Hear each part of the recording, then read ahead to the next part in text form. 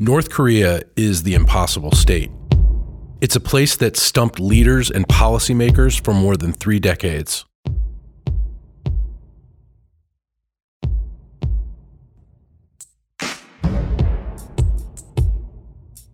It has a complex history, and it has become the United States' top national security priority.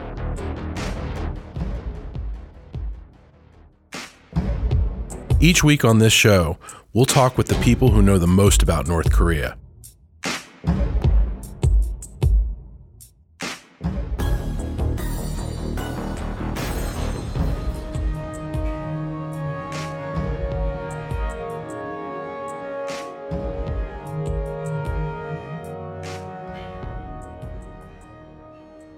Today on The Impossible State, Victor Cha and I are joined by Christian Davies, who is the Seoul Correspondent for the Financial Times. Christian, thanks for being with us today.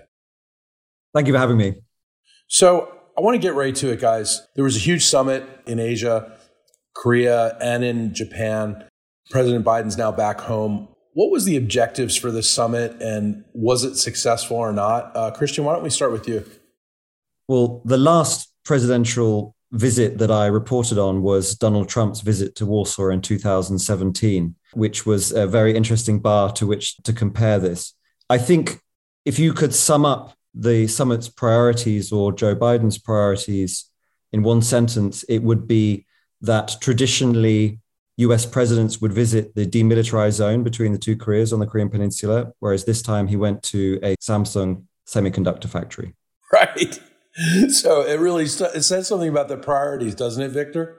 Yeah, I think it does. I mean, it was, as Christian said, the general template for a summit like this is it's always about the alliance and about security. And that certainly figured in the summit. But the other big theme of this was economic security and supply chains. And so literally, the minute he got off the plane, he went to Pyeongtaek to this Samsung factory, which is a model of the factory that's going to be built in Texas that Samsung had committed to in the last summit meeting with the previous administration. So definitely a different flavor to this summit. But I would also add that I think that the success of summits are really dependent on what happened before the summit in terms of previous agreements between the U.S. and the ROK. And the direction, the sort of homework they laid out for themselves going forward. And so I think in that sense, we did see a shift. I mean, from May 2021, the last summit meeting to this one, South Korea now is interested in the Quad. Now it is signed on to IPEF. Regardless of what you think of IPEF, they've signed on to IPEF. IPEF being the Indo-Pacific Economic Framework. Right, the Indo-Pacific Economic Framework. They're much more interested in pivoting to a regional and global role. And so these are things, this is very different. This is a very different direction for Korea and the alliance than it was literally a year ago, right? So literally a year ago, a different direction. So that part is also interesting to me. Christian, if I were the semiconductor industry, I'd probably get bumper stickers made up that said, semiconductors are security. Because this is right? I mean, this was, who would have thought president's first stop would be a semiconductor factory? Yes, but I think what this shows us is we are in a moment where Korea's traditional mercantilist impulses and America's strategic priorities are very neatly aligned. And so in this sense, there isn't a tension. I would draw a contrast with not very long ago, when Russia invaded Ukraine. I don't think it's quite understood so much publicly just how reluctant Korea was under the previous Moon administration to take any action, even whatsoever, in response to Russia's invasion of Ukraine, and just how unhappy America was at that. And behind the scenes, there was quite a bit of tension and toing and froing. And I think the real question is, going forward, what happens when Korea's commercial imperative and America's economic security imperative doesn't align so neatly? Because that will really be the test of the alliance. Is that possible, Victor? I mean, do you think we're so closely aligned with them in so many ways now? Yeah, I think one place it is possible is on Ukraine, right? Because as Christian said, under the previous government, the optics were to try to maintain some sort of unity, and Korea eventually did sign on to some of the sanctions against Russia, but they were very reluctant to do it because they were worried about commercial blowback. The Yoon government has talked about supporting democracy and the liberal international order. As I said, the NATO summit is next week. They lobbied to get invited, so they've been invited. And are they going to make a big play on Ukraine? Like, are they going to, contribute, lethal combat equipment on Ukraine, which would probably, upset the Russians more than they're already upset with South Korea and could lead to some commercial blowback. So that, I think, would be one test. The other would be on missile defense, where the Yoon government has talked about, for national security reasons, building this capability, and the Chinese are not going to like it, and they may sort of again pull what they pulled in 2017, which is all this economic coercion against. But actually, that would be a test for the United States, actually, more than it would be a test for Korea, because in 2017, under Trump, Trump wouldn't even take the briefing on Chinese economic coercion on North Korea, let alone actually saying something to the Chinese about it. And then in the US case, this time in 2022, if China did coerce, would the United States stand by Korea's side? So when you talk about missile defense, you're talking about something in South Korea like Israel's Iron Dome and like what the Ukrainians want now. Yeah, the Yoon government has said that they want to do they're planning on Iron Dome, but they want to do an early deployment of Iron Dome 4 years earlier than normal.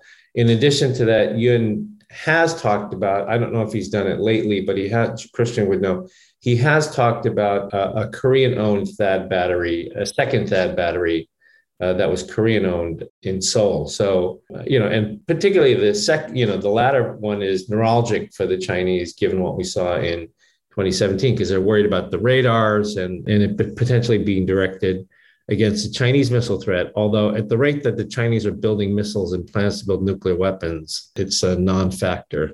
But I would caution very strongly against a narrative that we're seeing a great transformation of South Korea's approach to a lot of these issues, from the Moon to the Yoon administration. Of course, Victor's not characterizing it this way, but you sometimes get the impression that people think Moon was somehow a non-aligned pacifist, whereas Yoon is just going all in on defense in the US. I mean, the fact is, we talked about these great investments that Samsung and Hyundai are making in America. This obviously predates the election of President Yoon, who was only president for 10 days when the summit started. This is a process of Korea realigning its supply chains over a longer period of time, and in many ways because of commercial incentives. First of all, China, not just the way that it had the economic blockade against South Korea in response to THAAD, but of course the regulatory crackdown in many other spheres of the economy in China, which has really spooked a lot of companies with investments in China. And secondly, America is giving very strong and very attractive inducements for these kinds of investments. So this is not really a political decision, even if it can be dressed up that way at a summit between the two countries. And on defense, of course, President Moon, although he had a very different approach maybe to North Korea, what the continuity in Korean policy is an investment in defense, in deterrence, and in the capabilities. There may be a distinction and a difference of priorities in terms of how Korea's capabilities, or rather which policy those capabilities will be used to pursue. But there is a bipartisan agreement on the need to invest in defense and so on. So this is not, I don't think, South Korea suddenly deciding to take defense or deterrence seriously, whereas it didn't a month ago. This is, in many ways, I think we understate sometimes the significance of the Moon-Biden summit from last year, and maybe we might be overstating the significance of this summit that we had this week. Well, Victor, how do you think we're possibly overstating this summit? A lot of it depends on the follow-through, right? I mean, summits are about statements, big statements, but is there real follow-through? One of the criticisms of the previous, summits between the US and South Korea was that there were all these great statements, but there wasn't that much follow through. And so, whether it's on extended deterrence or on supply chains or on IPEF or on the Quad, a lot of it will depend on the follow through. The one thing I would say about on the issue of defense, when we compare the Moon and the Yoon governments, I think I agree with Christian that South Korean governments, of course, are interested, given the security situation with China and with North Korea and the ramifications of the war in Europe, that they're very focused on boosting and improving national defense. I would say one of the key differences, though, is that under progressive governments, historically, whether it was Nomuhyun or Moon, they increased defense spending. Defense spending was very high under progressive governments, but the direction of that defense spending was towards more autonomous capabilities, right? Whereas I think what we'll see under this conservative government will be a focus on building capabilities that are interoperable with the alliance. And we even see it like on what they said about OPCON transition, right? Christian, on OPCON transition, they said they're going back to sort of the original plan, which was a conditions-based transition of wartime operational control. So I think there are differences in the way that they implement things like defense spending. And on supply chain, yeah, I totally agree with Christian. Like, in government, in business, no decision happens for only one reason. It happens for a confluence of reasons. And in this case, the movement of supply chains, particularly in the critical technology and critical materials area, the Koreans have made a decision very clearly that they're going to move this stuff out of China. And the United States sees an opportunity with that. And so we provide inducements for them to do that, as do, local governors and state governors and senators and others, right? They provide inducements for these companies to go to Georgia and to go to Georgia and Alabama, sort of two of the favorites, right? Well, meanwhile, the supply chain situation can't get resolved soon enough, because if you wanted in Washington, D.C. right now, and the district of Maryland and Virginia, if you wanted to buy a Kia or a Hyundai, you got to get on a waiting list. And I know this from personal experience because my wife took my son yesterday. It is like darn near impossible. Well, you mean you're not gonna buy him an Audi like your Audi, Andrew? He's not ready. He can't handle that yet, Victor. He's not ready. But one of these days, hopefully, he'll buy himself one. But it's really serious. I mean, and it all comes down to semiconductors, doesn't it? So South Korea really does have some leverage. Yes, they both have an interesting and complex series of leverage over each other, but we cannot still understate the extent to which China is by far South Korea's largest trade partner, and the extent to which, we're not just talking a bilateral US-South Korean supply chain. A lot of the things that South Korea is going to be producing for America will itself have a supply chain that leads to China, and there's no prospect of that being diversified to the extent that China will not be able to exert a great deal of influence over these processes. What I would say, though, what is very interesting is, I think, because we're looking at a summit which is literally the first few weeks of a new Korean presidency. But if we look at the old one, I mean, I think we may look back at the previous presidency as the presidency over which China lost South Korea. Not in the sense that South Korea was ever going to be a close Chinese ally, but I think China has lost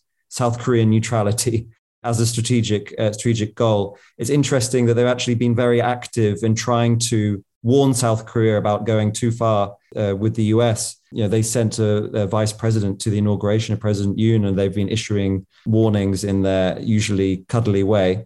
But I think it's not just a question of the government being elected. There's been a big shift in Korean public opinion across the generations.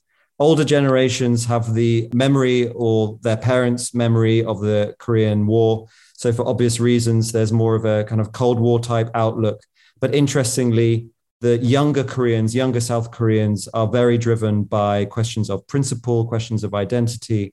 And many of them identify with the young Hong Kongers who were crushed in Hong Kong and with the cause of Taiwan. And you put this all together with China's approach to South Korea, and you have a very big push factor as well as a very big pull factor from the US. But China's still an economic and geopolitical reality. So we cannot forget about that and simply hope that these new supply chains will create a new dynamic there, because there's a shift of emphasis, but it's not a shift of the big picture yet. I agree with that. My sense is that what the Yoon government is I think they totally understand that, and they have no illusions about it. But my sense is that their approach to China it'll be very firmly grounded in as strong an alliance that they can pursue with the United States, as well as strong a trilateral relationship they can pursue with Japan, because I think they feel like, if they have that, they have a much better chance of not standing up to China, but much better chance of being on equal footing with China, right? The Yoon camp's slogan with regard to China was that they wanted to normalize relations with China, which suggests that it wasn't normal prior, and that it was very much that China was basically treating Korea like a province. And so I think, their strategy, cognizant of all of the economic realities, their strategy, I think, really is to show a strong relationship with the democratic alliances in their dealing with China, so that they're not dealing with China alone, right? And I think that's the Biden administration's strategy also with regard to all the coalition diplomacy in the region. But Christian's right, the economic realities are the realities. Well, let's talk about IPEF.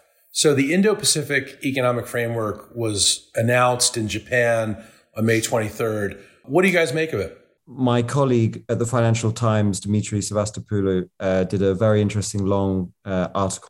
And the tone of that text is that the great risk for the United States is that their strategy is being led by their military concerns and their military and security focus, and they are risking ceding the narrative about economic cooperation to China by not offering enough on the economic front. It would really not be in America's interest to be seen, rightly or wrongly, as the ones building military coalitions while China offers economic opportunities.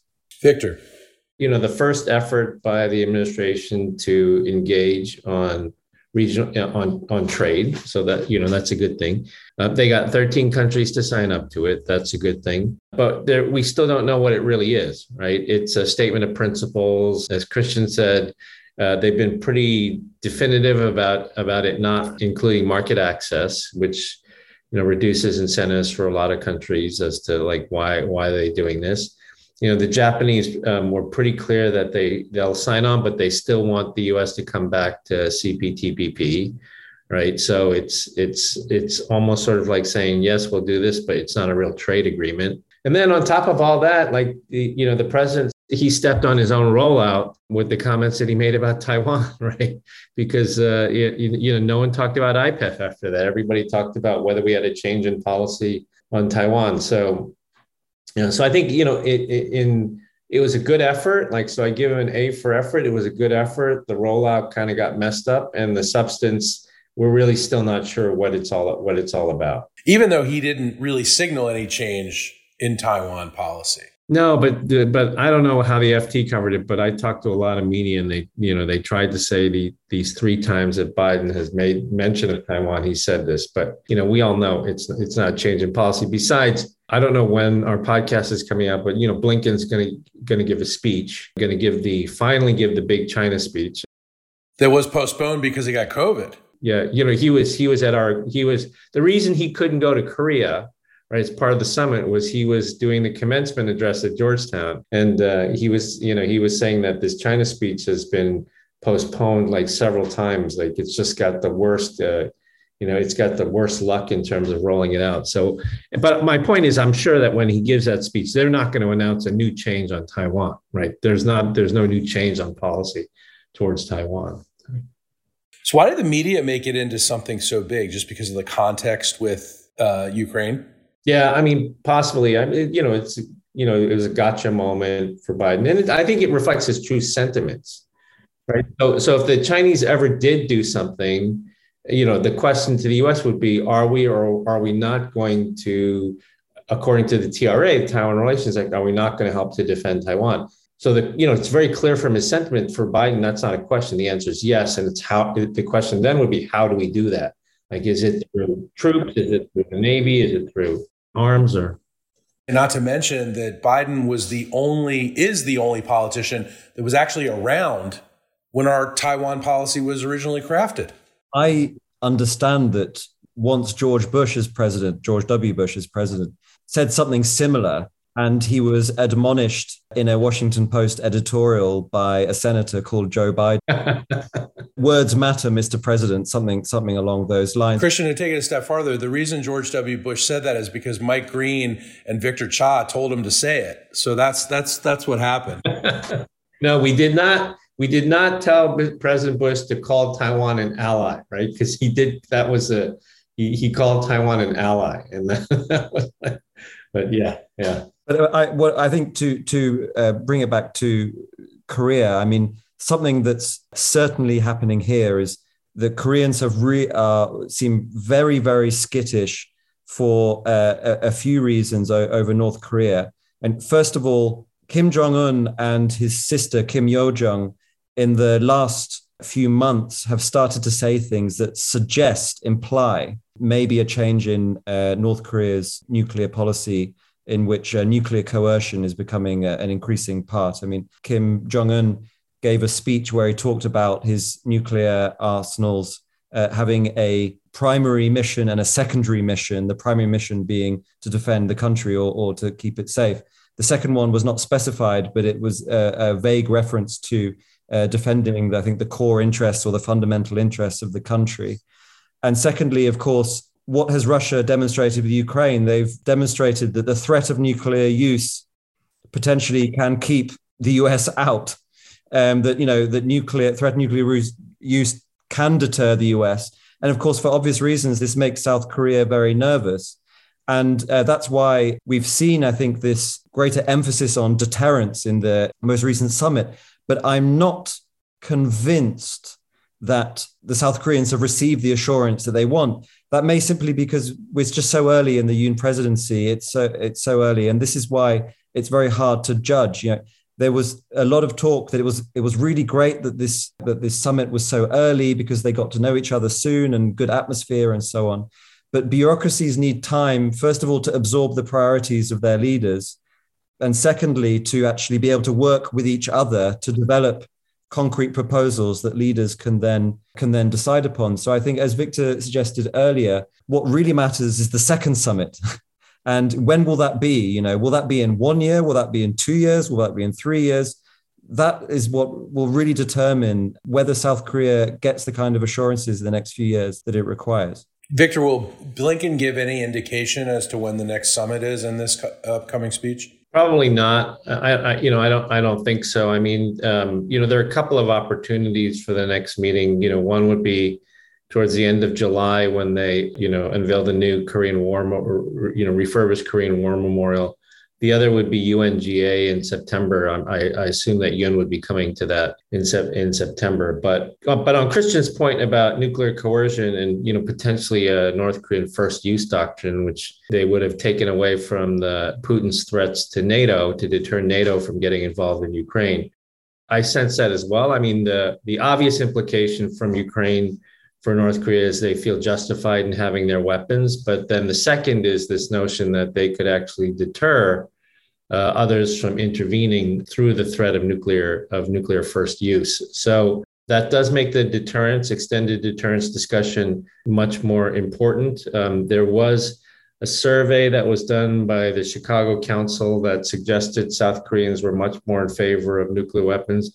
CSIS, we're going to do our own work on this, looking at the question of how the publics in Korea and Japan look at extended deterrence guarantees. But here again, the follow through is important. My sense is the Biden administration is not simply, making positive statements at the summit and saying that's it. I think they're going to sort of dig down and look at this much more closely. Some of it may not be public because it'll be about expanding the scope of exercising, which they may not talk about publicly. And there may be other things that they don't do publicly to try to increase deterrence, increase the credibility of deterrence. The issue always from a policy perspective with regard to the credibility of extended deterrence is, trying to walk the fine line between ambiguity, right, strategic ambiguity versus being much more explicit about the things that you are doing, which could provoke or inflame a situation, right?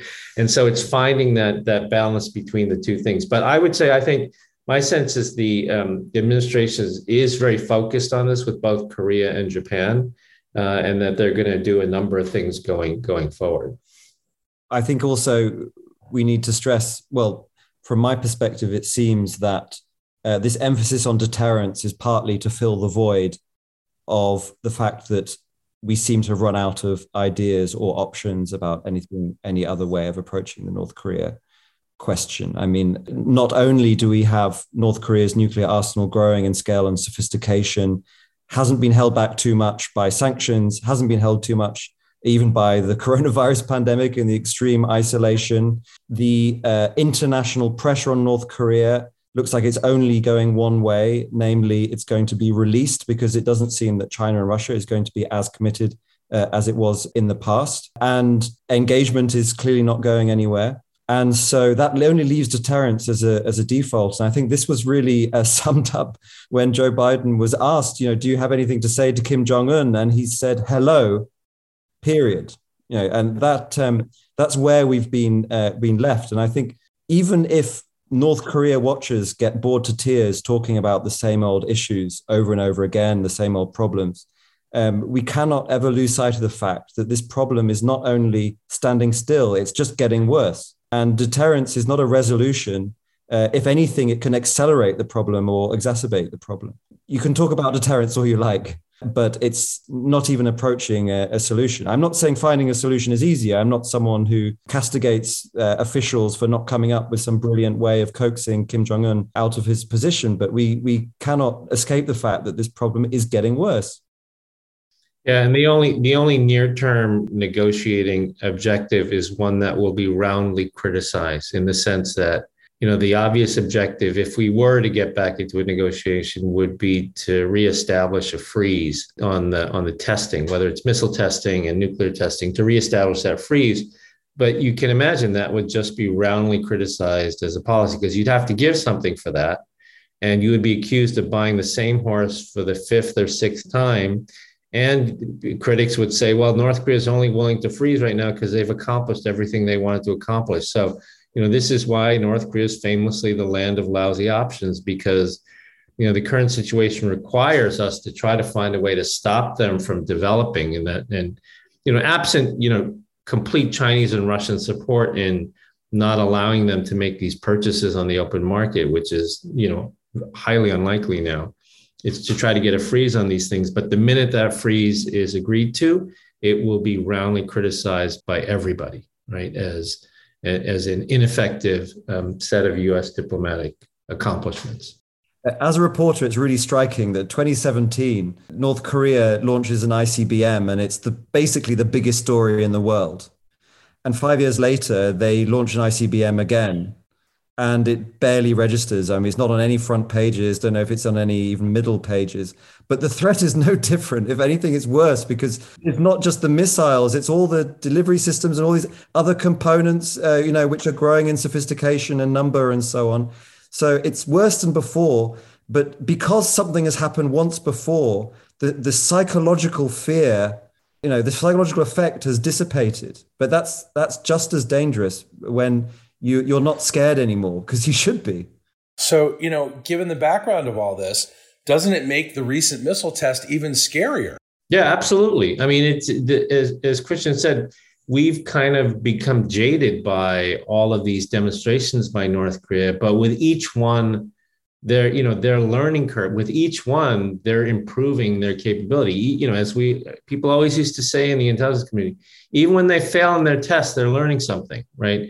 And their tolerance for failure is much higher now, right? Because they're testing at a much more rapid tempo. And so their tolerance for failure is higher now, which means they're getting closer to what they want to do. They know they're getting closer to what they're trying to achieve, whether it's hypersonics, whether it's countermeasures, whether it's, multiple warheads on a single bus. They're getting better and better at what they're doing.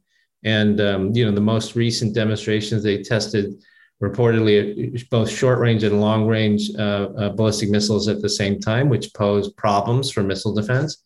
So they're getting better and better at this. We're becoming more and more jaded by it, such that like people are like, yawn, another North Korean missile test. We don't report individual missiles because they are not a story individually, but you put the trend together and the story is developing. So I put it that way. That's right. Well, gentlemen, I guess the final thing is what is the reaction of China to all of this? We've sort of talked around it on all these issues, but, post-summit, what are the Chinese thinking?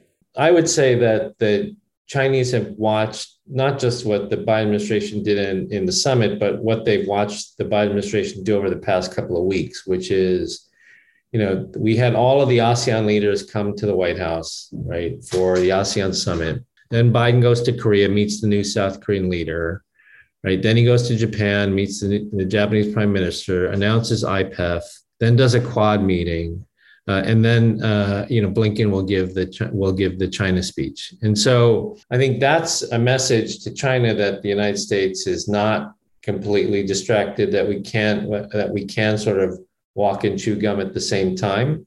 And that's a pretty impressive set of events with regard to U.S. initiatives in Asia. Now, there are all the usual caveats, follow through, everything else. But I think it's a pretty good demonstration that the United States has an active agenda in Asia, and they're very systematic about pursuing it. In every case, it's been sort of a set of meetings and a set of agreements that precede, the interaction with China. And again, I think that's a smart way to pursue things. I think from a Korean perspective, the real demonstration of America's commitment will be to help Korea to weather any kind of economic storm that is provoked by Korea's strategic choices. I think a lot of Americans of a liberal or moderate persuasion often treat the former president as a bad fever dream, which they woke up from and are trying to pretend that it never happened. But of course, for many of America's allies, they can't unremember it. And I think this did a lot of damage. Sometimes we're critical of President Moon, of maybe his treatment of the US alliance and so on. But we've got to remember that he deployed THAAD. There was a massive economic blockade. And so far as I understand, the US really did very little to support South Korea in that moment. So, the US is asking a lot of South Korea, actually, in terms of joining these kinds of alliances. And until Korea can be sure that it will get the backup it needs in those kinds of moments, then it will always be hesitant to line up behind America's priorities. China doesn't mind, frankly, of course, that the South Korean company is building a semiconductor factory in Texas, or that Hyundai is built. China's not going to try and stop South Korea from doing that.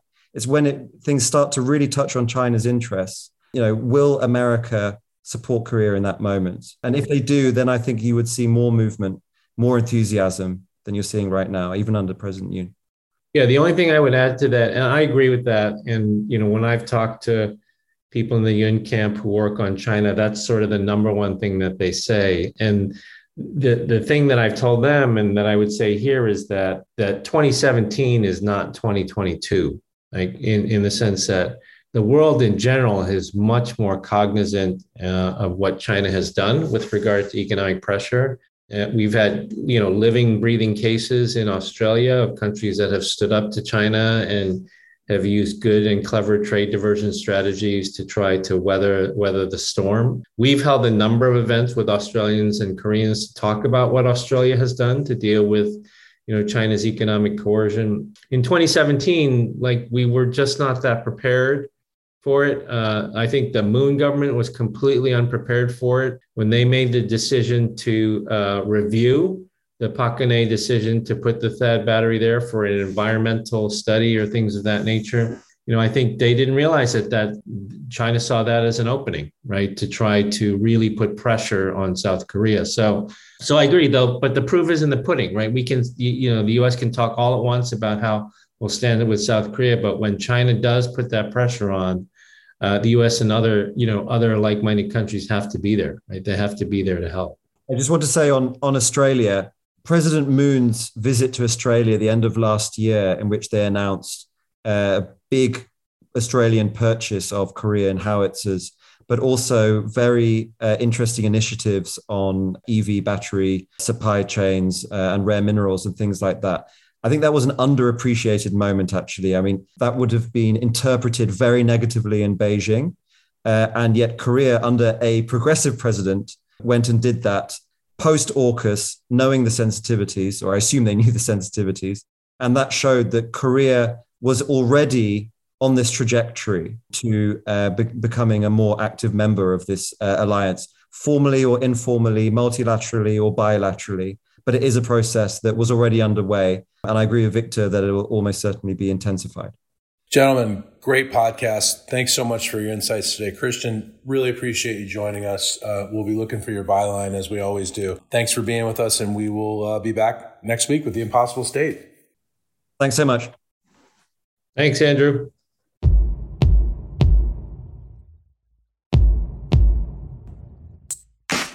If you have a question for one of our experts about the impossible state, email us at impossiblestate@csis.org. If you want to dive deeper into the issues surrounding North Korea, check out Beyond Parallel. That's our micro website that's dedicated to bringing a better understanding of the Korean Peninsula. You can find it at beyondparallel.csis.org. And don't forget to leave us a review on Apple Podcasts. That's so more listeners can find us. It's very helpful. We're now also streaming on Spotify, so you can find us there too, where you find all your music. How cool is that? And don't forget to subscribe wherever you get your podcasts.